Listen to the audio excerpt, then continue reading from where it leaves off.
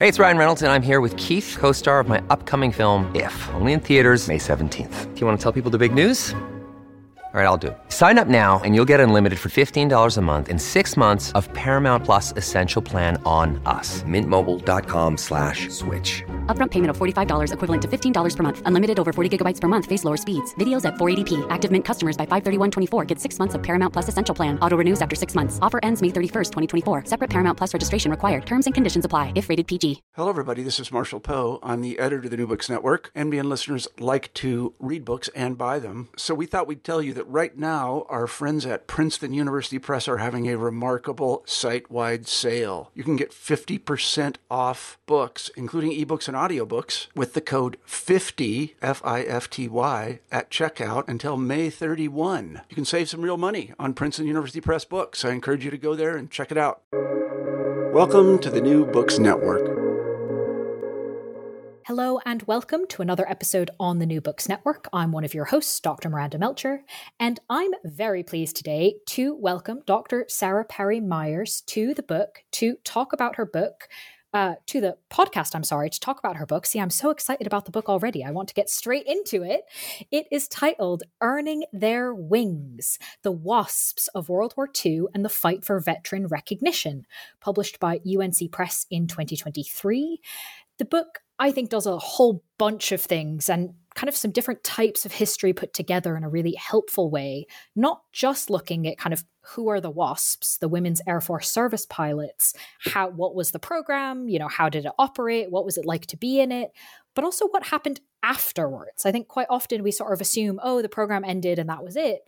But as this book details, that's really not the end of the story. So Sarah, thank you so much for coming onto the podcast to tell us all about what happened. Thank you, Miranda. I'm so excited to be here. I'm very glad to have you. Could we start off, please, with you introducing yourself a little bit and explaining why you decided to write this book? Yes, I am an associate professor of history in central Pennsylvania here in the United States, and my work revolves around public history, oral history, and then also studies of gender and war. And one of the reasons why I wrote this book is because I had learned about the WASP program and pursued writing my PhD dissertation on the program and the women themselves. But I just felt like there was so much more to say and explore with regards to why they were the only women's unit during World War II that for the US did not get veteran status. And I wanted to pursue looking into that story, but also looking at them situated in the historical context. Kind of like you said in your intro, I was hoping to tell this larger story for these women and kind of look at what happens to them after the war ends. I think makes sense as a starting point and definitely an interesting topic. So thank you for giving us that foundation. Moving, I guess, to the beginning of the story, I appreciated the context for those of us, unlike you, who are not kind of embedded in this world, that you started us off not kind of with like, what is the WASP program and when was it created, but giving us a bit of a bigger picture. So can you take us back to the early decades of flying and how did people think of this and how did people think of gender in this area? Was it kind of this amazing opportunity? Was it an amazing opportunity for everyone? I find this time period to be really fascinating because there are historians that have looked at how there's this, phenomena of the modern girl around the world, like this modern woman that exists in different countries around the world. And for the US, there are these, women who are perceived in pop culture as like flappers and things like that. But I argue that the women who are pilots fit into this larger idea about like modern women and their values in American society, and how there are women who are pursuing opportunities for careers that are outside of traditionally accepted gender norms and ideals. So for the women who are flying in the US after the Wright brothers' famous moment in US history, there are women who are invested in learning how to fly or in at least, having access to watching air shows where these pilots are performing.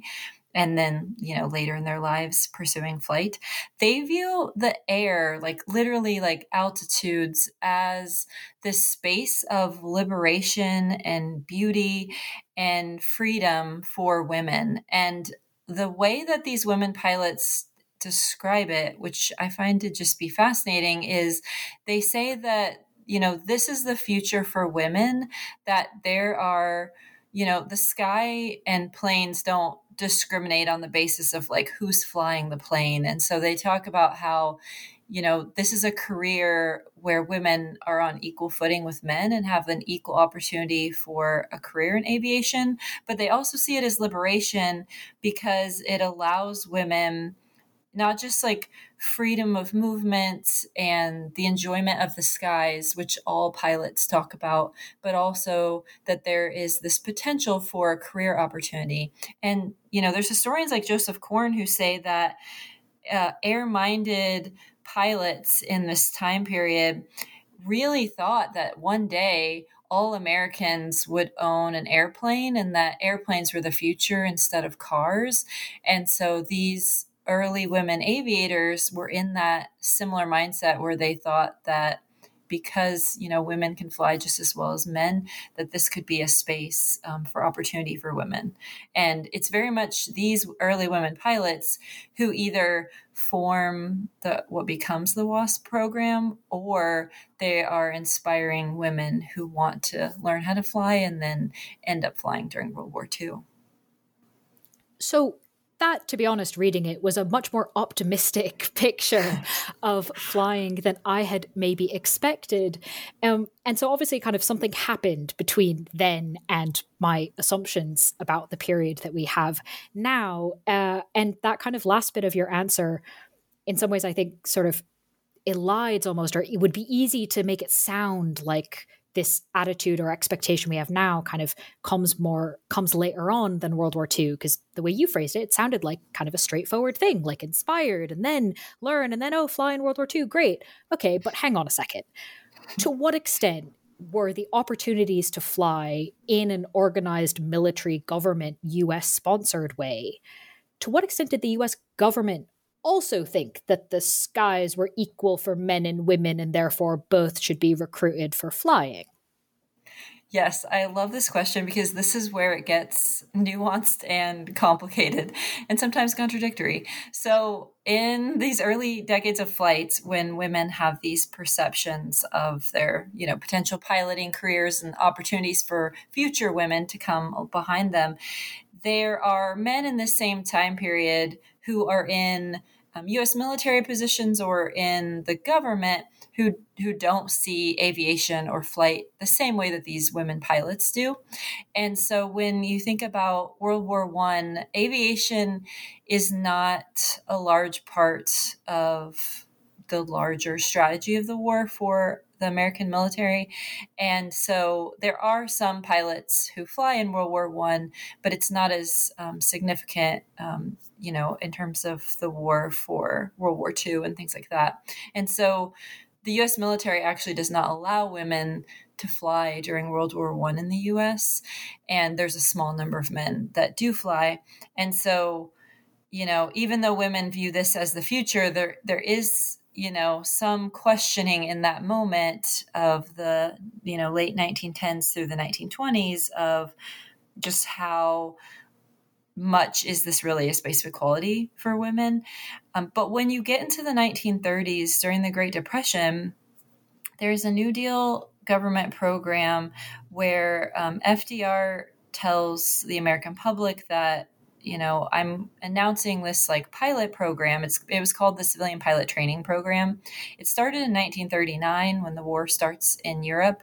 And he says that there will be one woman trained for every 10 men in pilot training. So the thought was eventually the U.S. is probably going to go to war, so we should start training pilots now. Women were not expected to serve in combat, but they were included because of the First Lady Eleanor Roosevelt's kind of campaigning for the ways that women could potentially be used on the home front. And so there was this opportunity or this moment where instead of needing to have a lot of money or having flexibility of lifestyle to be able to learn how to fly, because it was really expensive then, it's still expensive now, there was this opportunity where you could get it for free through the US government if you were accepted to the program. And so you have large numbers of men and women who are learning how to fly, including men and women of color as well, which was a new opportunity in the US. And so this program opened up the chance for more people to become pilots, but also set up this idea in people's minds of the potential of using women in war. Although it wasn't until 1942 that idea was taken seriously by the U.S. Army Air Force. The program still existed from 1939 through 1944. So you still have men and women who are trained like up until World War II starting. And then in 1941 in December, they switch over and just train men. But the U.S. Army Air Force then decides to use women in 1942. And so at least for a couple years during the war, there is this expectation by, from women pilots, but also from Air Force officials that we're going to use women in this military or career like capacity. So who are these women then that are signing up for this, especially, as you said, as it doesn't have the same financial barriers before the existence of the program? Who were the women signing up to become these pilots? Why were they doing it? And to what extent were their families reacting? I love learning about people's motivations for either joining the military or for selecting certain professions. And so for these women in particular, they have the same motivations that you see in men who are pilots, but also men who are serving in other types of service. And that includes everything from patriotism and a desire to like serve their country, or even some of them talk about avenging men's death and they want to serve in this specific way. But for pilots in particular, they have this added love of flying that even if they, have these patriotic motivations or nationalistic motivations, they also want to use like flying specifically to serve their country. Then you also have men and women pilots who are just simply excited by the idea of adventure and having a career in aviation and are pursuing military service for those specific ways. And so you have a wide range of women's motivations to eventually like apply and join this WASP program. The families of these women react in different ways. I noticed a trend in oral history interviews and letters from older generations of families, particularly older generations of women. So when you think about the WASP, their grandmas, sometimes aunts and moms, were opposed to them joining the military and sometimes even opposed to them learning how to fly. At the same time, you also do have some like older male family members, but a lot of the women I noticed talked about their female family members who are of older generations. There are stories like one WASP talked about how, her mom disapproved of her flying and of joining the military. And so she got her dad's like permission, because at that time, if you were under the age of 21, you needed a adult like in your family's permission. And so she got her dad to sign her papers to join the WASP. But these ideas are revolving around gendered ideals and norms of the time. Because we're talking about the WASP program is a program that is for women who are either white or can pass as white. And so for women who are in this specific category in American society, the ideal that's given is, you will be involved in some way in a form of service, whether that be, for the military or just the war effort broadly, that's seen as traditional. So communications work or nursing, things like that, or even, staying at home and gardening, even, doing things like Rose the Riveter stretched Americans' minds and ideas about what possibilities women could do with regards to work. And so there's going to be a media response to American fears. And the same thing existed for women with flight, but also in the military. There were all sorts of rumors during World War II about women's involvement in the military and how, there are these fears that women are either, it's going to have an impact on their sexuality because the ideal or norm, like standard, was that you should be heterosexual. So there are fears that if you join the military, that would shift in some way. There are also fears that women were servicing men like sexually, like serving as prostitutes. And that rumor was very widespread in the media about the Women's Army Corps in particular. And so for the WASP, they're confronting people's like fears about military service, but also they are not performing work that's considered to be traditional for women in any way. So by flying and learning like all of the classes involved with that, they're performing work that's considered to be like non-traditional by the American public.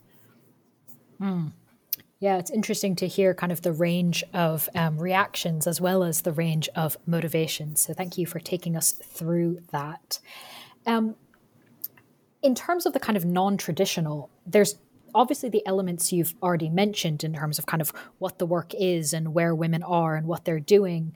But if we think of it institutionally, you also talk about how the program itself, the WASP program, is also experimental and non-traditional in the context of kind of how the military operates. So can you tell us a bit about how it's experimental as a program and what impact this had on how it was run and how people perceived it? Yes. So wartime flying, especially with new technologies coming out, new types of planes being developed, was very much a strength-based job when you were a pilot. So you needed upper body strength to fly these aircraft. The heavier the aircraft, the more upper body strength required.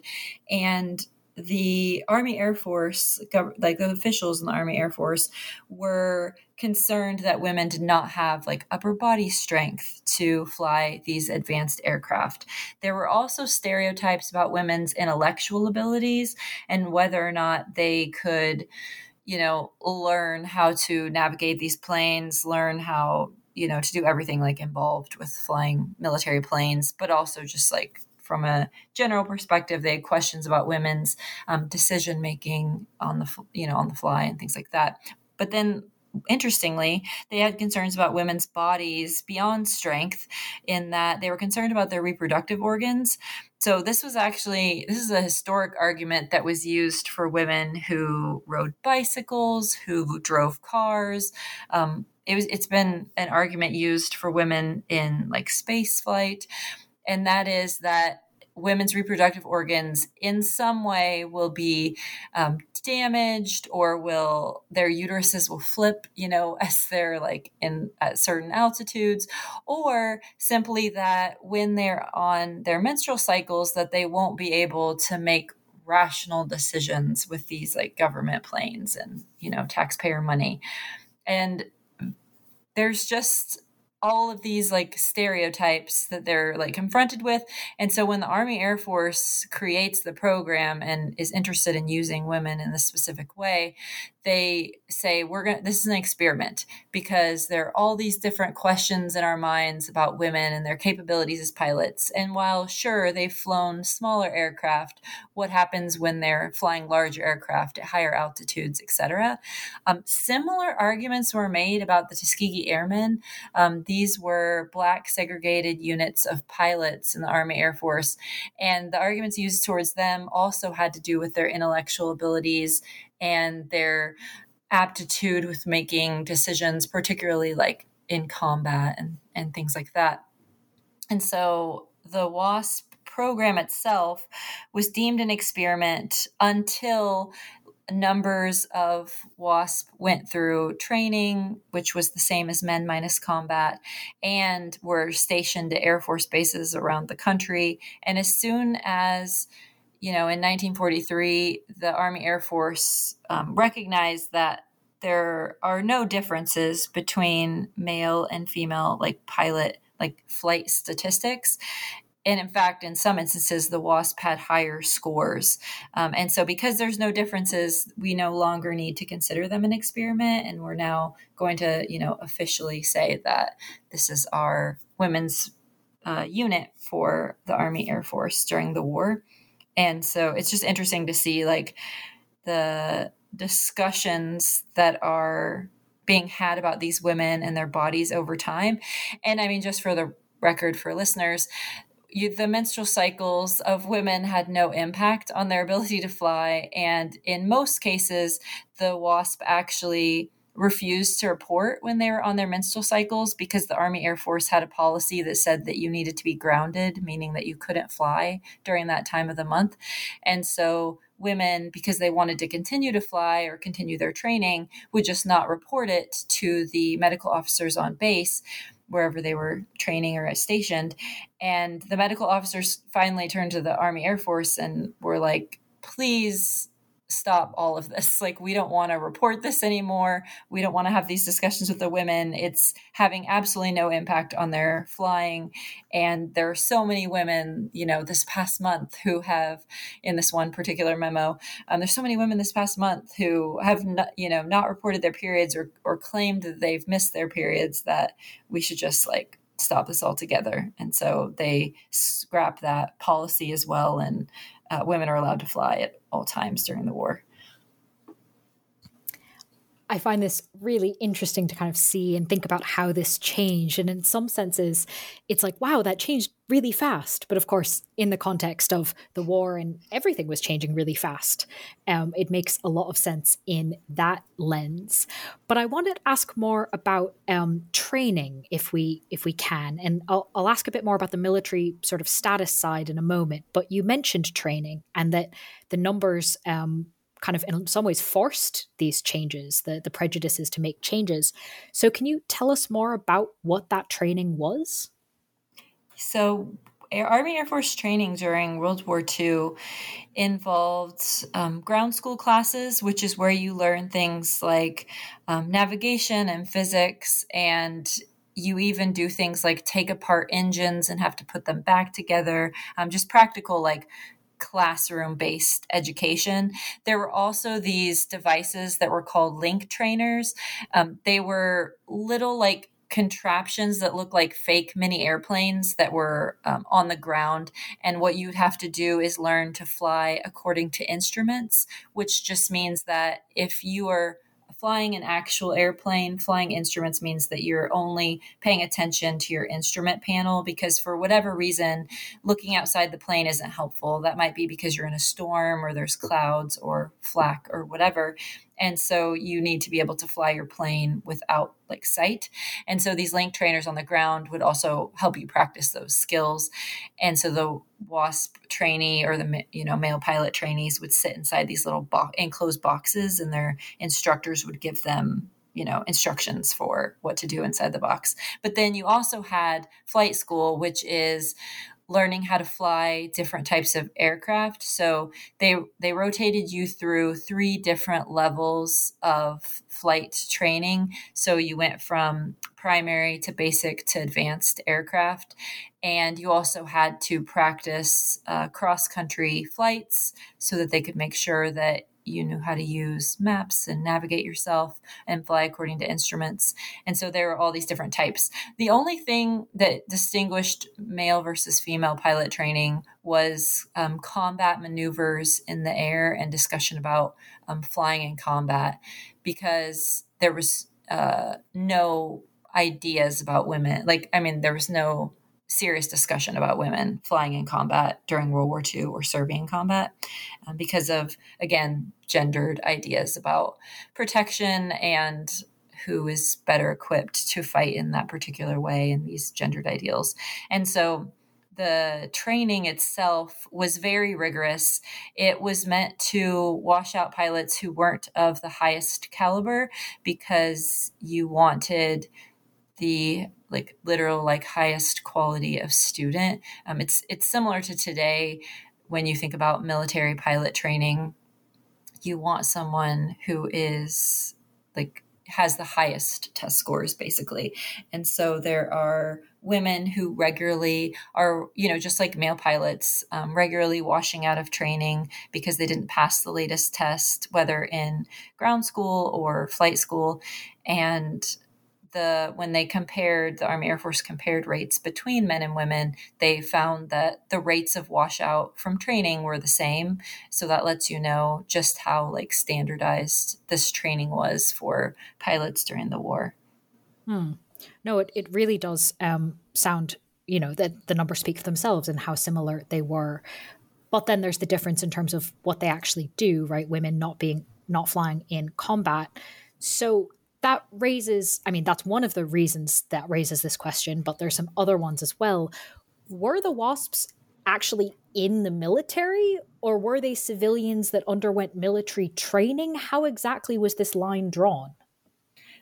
It was very blurry. So they in this sort of standards that they're setting up, the Army Air Force decides, okay, we're going to have these women be situated as military, because at this time in U.S. history, Congress is making decisions about whether or not units can become military if they've been civilian. So, for example, with women's incorporation into the military, you have the Women's Army Corps, women in the Navy, women in the Marines, Coast Guard, who have these bills that go before Congress, and Congress votes whether or not to grant them military status.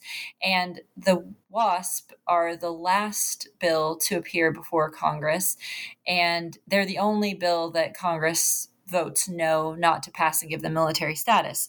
But the Army Air Force doesn't know that, right? So they assume that Congress is eventually going to grant these women military status. So they go ahead and give them military training. This means that they even do just really small things, like they're issued military uniforms. During training, they're wearing the same PT clothes, etc., that are military issue, but they're also issued dog tags. They take an oath to the United States and to the Constitution to protect the country, even though they're not in combat. They are, once they graduate training, given their wings, there's a wing pinning ceremony, just like there are for other pilots who are men in the military.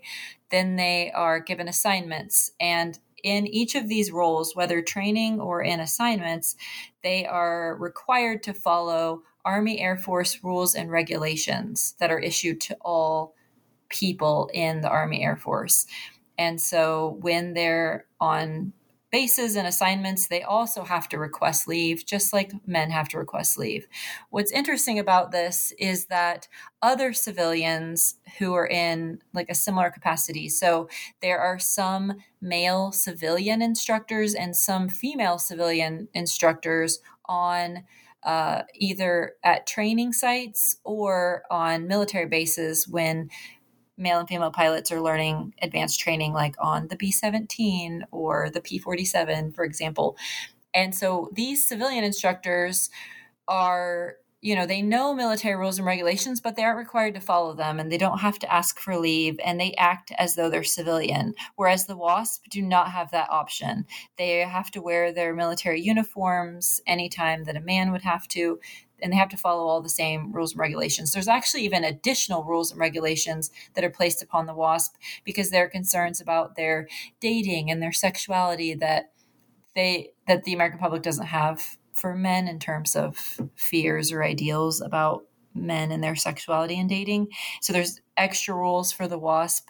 But then at the end of the WASP program, when Congress votes not to grant them military status, they're also issued honorable discharge certificates, which is only given to you if you're military. So every single aspect of the program is organized as military because there's that assumption. And then also, interestingly, there are some WASP during the war who go to OCS, to Officer Candidate School. So they're given officer training because, again, there's the assumption that once Congress passes a military bill, they will then be granted rank, right? And so despite all of this, Congress still votes not to give them military status. That has repercussions for you as a civilian serving in the military, whether you are injured during the war, because you have to use your civilian insurance for injuries, which some of the women talk about being incredibly confusing for insurance companies. But also, just like everybody knows, when you like fight with insurance companies to get them to cover certain things, that became an issue for some of these WASP. But you also have WASP who are dying during the course of this program. They're dying because of the same reasons that other pilots are training, and that's just because of the nature of military flight. Some WASP die in training, some die on military bases at assignments because of their planes or other like pilot error or the weather. And their rates of death in the US are the same as male pilots who are in the US. But as a civilian, if you die during the war, you don't have access to those military benefits that do things like pay for your funeral, give benefits to your family. You don't get to have a military funeral or that recognition. Your families are not supposed to display a gold star in the window, which is the symbol that's used for families who have lost a loved one in the war in military service. And so for a lot of these WASP who die, these 38, their families have to pay to ship their bodies home. In some cases, the director of the WASP program, Jackie Cochran, pays for that service and pays for the travel expenses of WASP to escort the woman's body home as a sign of respect, as you would see as a common military practice. And then after the war, when you think about the fact that they're civilians, they don't have access to the GI Bill like other male and female veterans do. So they don't have access to reduced loan rates. They don't have access to education through college, things like that. And so it actually has a lot of ramifications for the WASP during the war, but also in the post-war period as well, and sets limitations on them. The stakes of Congress saying no then are incredibly real, incredibly impactful, both, as you said, in the kind of immediate term as well as the longer term. But with everything you've explained of kind of how much the WASPs were treated as military, it really seems like quite a surprise that the WASP bill was not approved. Why wasn't it? It's so surprising because even when you look at the congressional records, there are top Army Air Force officials, including the commanding general, Henry Arnold, who are saying to Congress in their testimony, please continue this program, please grant them military status. They've been trained for this service, and also we've organized them as military, and also we've invested taxpayer dollars in this. So, please vote yes for the bill, right? And then you even have other officials who are in the government, like Secretary of War Henry Stimson, who also says to Congress, listen to these Army Air Force officials. This is an investment of taxpayer money. These women are performing an invaluable service on the home front, but also they've been organized as military. And so what ends up happening is this is the last women's unit whose bill goes before Congress during the war. And in this moment, this is the summer of 1944, you have some things happening simultaneously within American society that are contributing to Congress's decision. I don't have time to get into the whole extent of it. So if you really want a deep dive in this, I encourage you to read that chapter of the book. But basically, the civilian pilot training program, that New Deal government program, it was shut down. And the male civilian instructors who had been teaching in that program make the argument to Congress and to the media. There's a large media campaign against the WASP when this civilian pilot training program shuts down, because these male civilian instructors are now eligible for the draft. They don't want to be drafted. They want to stay on the home front. This is their words, not mine. And they say, we can fly, so you should give us military training and allow us to fly for the Army Air Force. These men, according to Army Air Force officials, most of them don't qualify for military service because of either their age or some physical factor about them, because there were specific height and weight requirements, there were specific eyesight requirements, etc. And so, there's that side of things. But Army Air Force officials also say these male civilian instructors, they haven't been trained in military flying. We've already paid and invested in these women. They're performing good work. We simply don't need the male civilian instructors who might happen to be qualified for military flying, which they argue is very few of them. And so that's happening. You also have a Hollywood movie that comes out in theaters in 1944. It's called Ladies Courageous. I saw the film in an archive once, and it was one of the worst things I've ever seen. Some of the WASP who saw it in theaters, there were very few that saw it in theaters because they were too busy with their wartime assignments, but a few did, and they talked about how horrible they found it. The plot of this movie was that there are women who are flying for the U.S. Army Air Force during the war. They don't call them the WASP, but that's, in the public's mind, that's who the WASP are, for those that know about the program. And so you see these women flirting with men and getting into love triangles and crashing U.S. military planes because of their flirting or because they're getting distracted. And the movie does not show women pilots as professionals. And it's just an embarrassment in general, an embarrassing portrayal of military women pilots specifically. And Congress, in the record, these representatives are talking together and they say, oh, did you see Ladies Courageous? And reference the fact that these women aren't professional, that they're just having a good time here on the home front.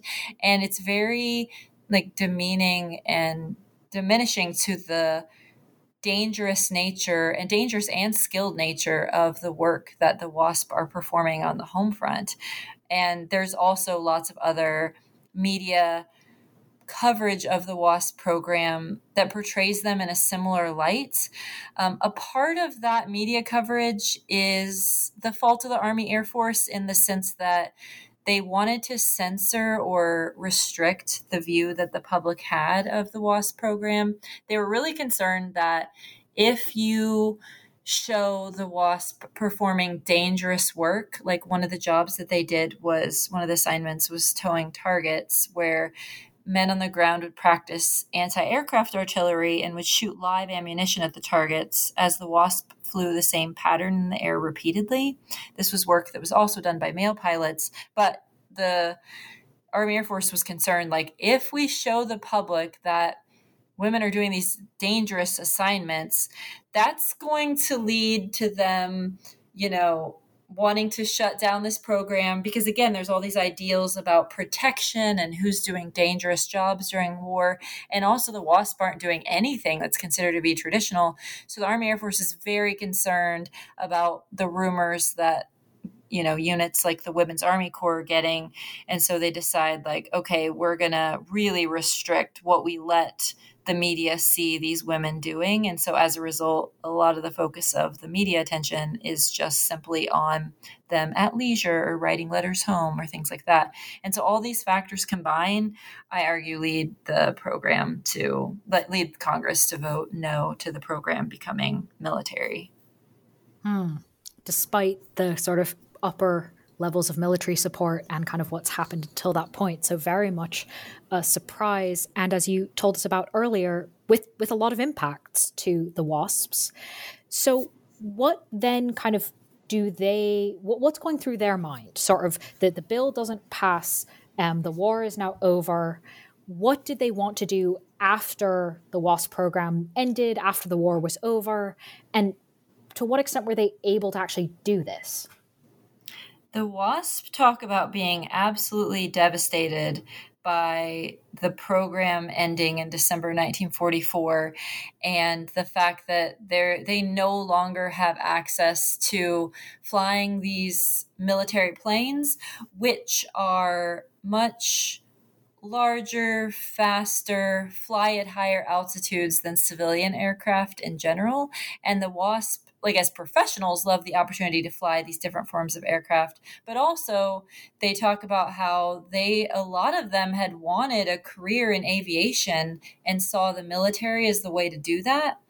And so they're literally like crushed and devastated that they no longer can fly on the one hand. And then on the other hand, a lot of them talk about how they no longer can serve their country in this capacity. And so after the war, like in the decades after, at one moment, there is a WASP who sends out this questionnaire to as many WASP as she can get the addresses of. And she says, like, when the program shut down, like, how did you feel? Did you think that we were organized as military? Or, did you join for other reasons? And kind of just like trying to get at what arguments the women had about their wartime service. And like overwhelmingly, the women say, like, I was devastated. I wanted to be able to fly after the war. I thought this was going to be my life, like career. And then it quickly got shut down because what happens is commercial aviation does not admit women until 1973 and as pilots, and military aviation after the WASP program is shut down in 1944 also doesn't admit women as pilots until 1973. So for the duration of what would be the WASP careers, they don't have access to military or commercial like flight.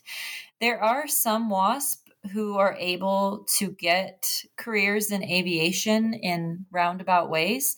So some are flight instructors. Some of them marry pilots, and then after the war, they combine finances or combine finances with other families and purchase airplanes that they then fly, like these civilian planes, just for free, for fun, for like a hobby. But then you also have some WASP who get jobs ferrying cargo planes. So this would be for just like their civilian companies who need pilots to ferry whatever the business's cargo is from one place to another. So there are some women who do that. There are also some women who have money and access to air shows or air competitions like flights. So they will use their money to participate in those like activities, again, as like a hobby, but unfortunately not like as a job or not getting to be paid. And so the majority of the WASP end up going into some life plan that just doesn't involve aviation at all, even though that is not the choice that they wanted for themselves. It's the reality of what they're faced with because of the cost of aviation and the lack of opportunities for them in that like field. And yet, as evidenced by the example of the survey being created and sent out, they don't forget that they were WASPs. They certainly don't forget kind of everyone else they went through the program with. And you talk about in the book that the WASPs do actually achieve military status, if not in 1944, decades later in the 1970s. So given the kind of gap between those two moments, why do you think that the WASPs launched a campaign to kind of go back, try again, I suppose? Why did that happen in the 1970s of all times? And why do you think it was successful the second time around? So the WASP will talk in the years after the war, even starting in 1945 when the war ends. They have yearly reunions that they'll hold around the U.S. They're some of the reunions, they're similar to other veteran reunions where you meet together and reminisce about the war. And so you have some WASP who will go to these, some, go some years and not others, but they're meeting regularly, like pretty much yearly, to just, meet up, talk about their lives, and also reminisce about the war. And over the years, they leave behind for us these newsletters from these reunions and also photographs and other primary sources from these meetings. And in those sources, what you see is that they discuss like, it sure would be nice to have military benefits. Some of the WASP also say it really would be nice if, for my friend who was one of the 38, if her family could get some kind of recognition. And so there's early talk about wanting military status, but not a concentrated or organized effort. It's more conversational. And over time, you see that kind of ebbs and flows. And then starting in the 1960s and then really into the 1970s, the WASP find congressional like representatives to take on their, kind of like their cause, right? Their goal of trying to get military status. So you'll see every now and then a bill that doesn't end up appearing before Congress, but that's written on behalf of the WASP, making this argument that they should get military status, but then it kind of, fades out and doesn't go anywhere. It really becomes a concentrated effort, like full-scale campaign in the 1970s. The WASP get the help of two figures in the U.S. government and military spaces who have expertise in this area and a lot of connections that end up being very instrumental for them. One is General Arnold of the Army Air Force during World War II. His son, Colonel Bruce Arnold, is in these like military and government like spaces, and he tells the WASP that he will like help them like organize this campaign to try to get military status. And then they also garner the support of Senator Barry Goldwater, who in the US was not supportive of women in expansive roles in the US military during the course of his career. So, for example, he was opposed to women's entrance into the service academies and things like that. But Goldwater served alongside the WASP in Delaware during the war. And what he says about this is that these women were clearly military. Like, I literally served on the same base as them. We had the same assignments, same uniforms, etc. So it makes perfect sense for us to retroactively grant them military status. And he even goes so far as to say that he kind of uses the language of women's liberation and saying that these women, because they didn't get military status in 1944, it was really because of these male chauvinists who were in Congress. And, they just had different ideas about gender at the time, and they just couldn't see like the significance of the WASP. And so we need to right this wrong, and grant them military status. And so these men help the WASP, but really like this is a grassroots movement for the WASP in the sense that, these are the days before email and the ability to quickly, Google someone's address. These women are exchanging contact information with each other, trying to get word out to as many WASP as possible. And they're also organizing petitions. So there's one WASP who shows up at a Star Wars premiere in LA and stands in line with all the people who are waiting in line for the movie and gets them to sign this petition for this bill to grant them military status. And they also garner the attention of different media sources and use the media and use professional organizations like the Air Force Association or their local chapter of the American Legion or a local chapter of the Veterans of Foreign Wars, et cetera, to try to get as much support from as many different groups and media sources as possible. And so it's these efforts that end up making it successful. But in that congressional debate in the 1970s, it is a very heated debate. The national level of the VFW and the American Legion at the national level do not support the WASP, even though local chapters do. And in fact, they see themselves, I argue, as stakeholders of the title veteran and don't want other groups to have access to this title. And some give testimony and say that the word veteran will never again mean the same thing that it means today if we give it to these women, trying to make all sorts of implications about the WASP and their military service. Whereas then you have others like the Air Force Association who are saying like, clearly these women were organized as military and they have their dog tags, etc. And so in Congress, it's a very heated debate about, on the one hand, there's the argument that you're opening Pandora's box and everyone is going to want military status. And there's going to be all these bills before Congress if we grant the WASP military status. And then on the other hand, you have people who are saying, like, obviously they were organized as military. This is a very unique situation. And therefore, we should grant the military status.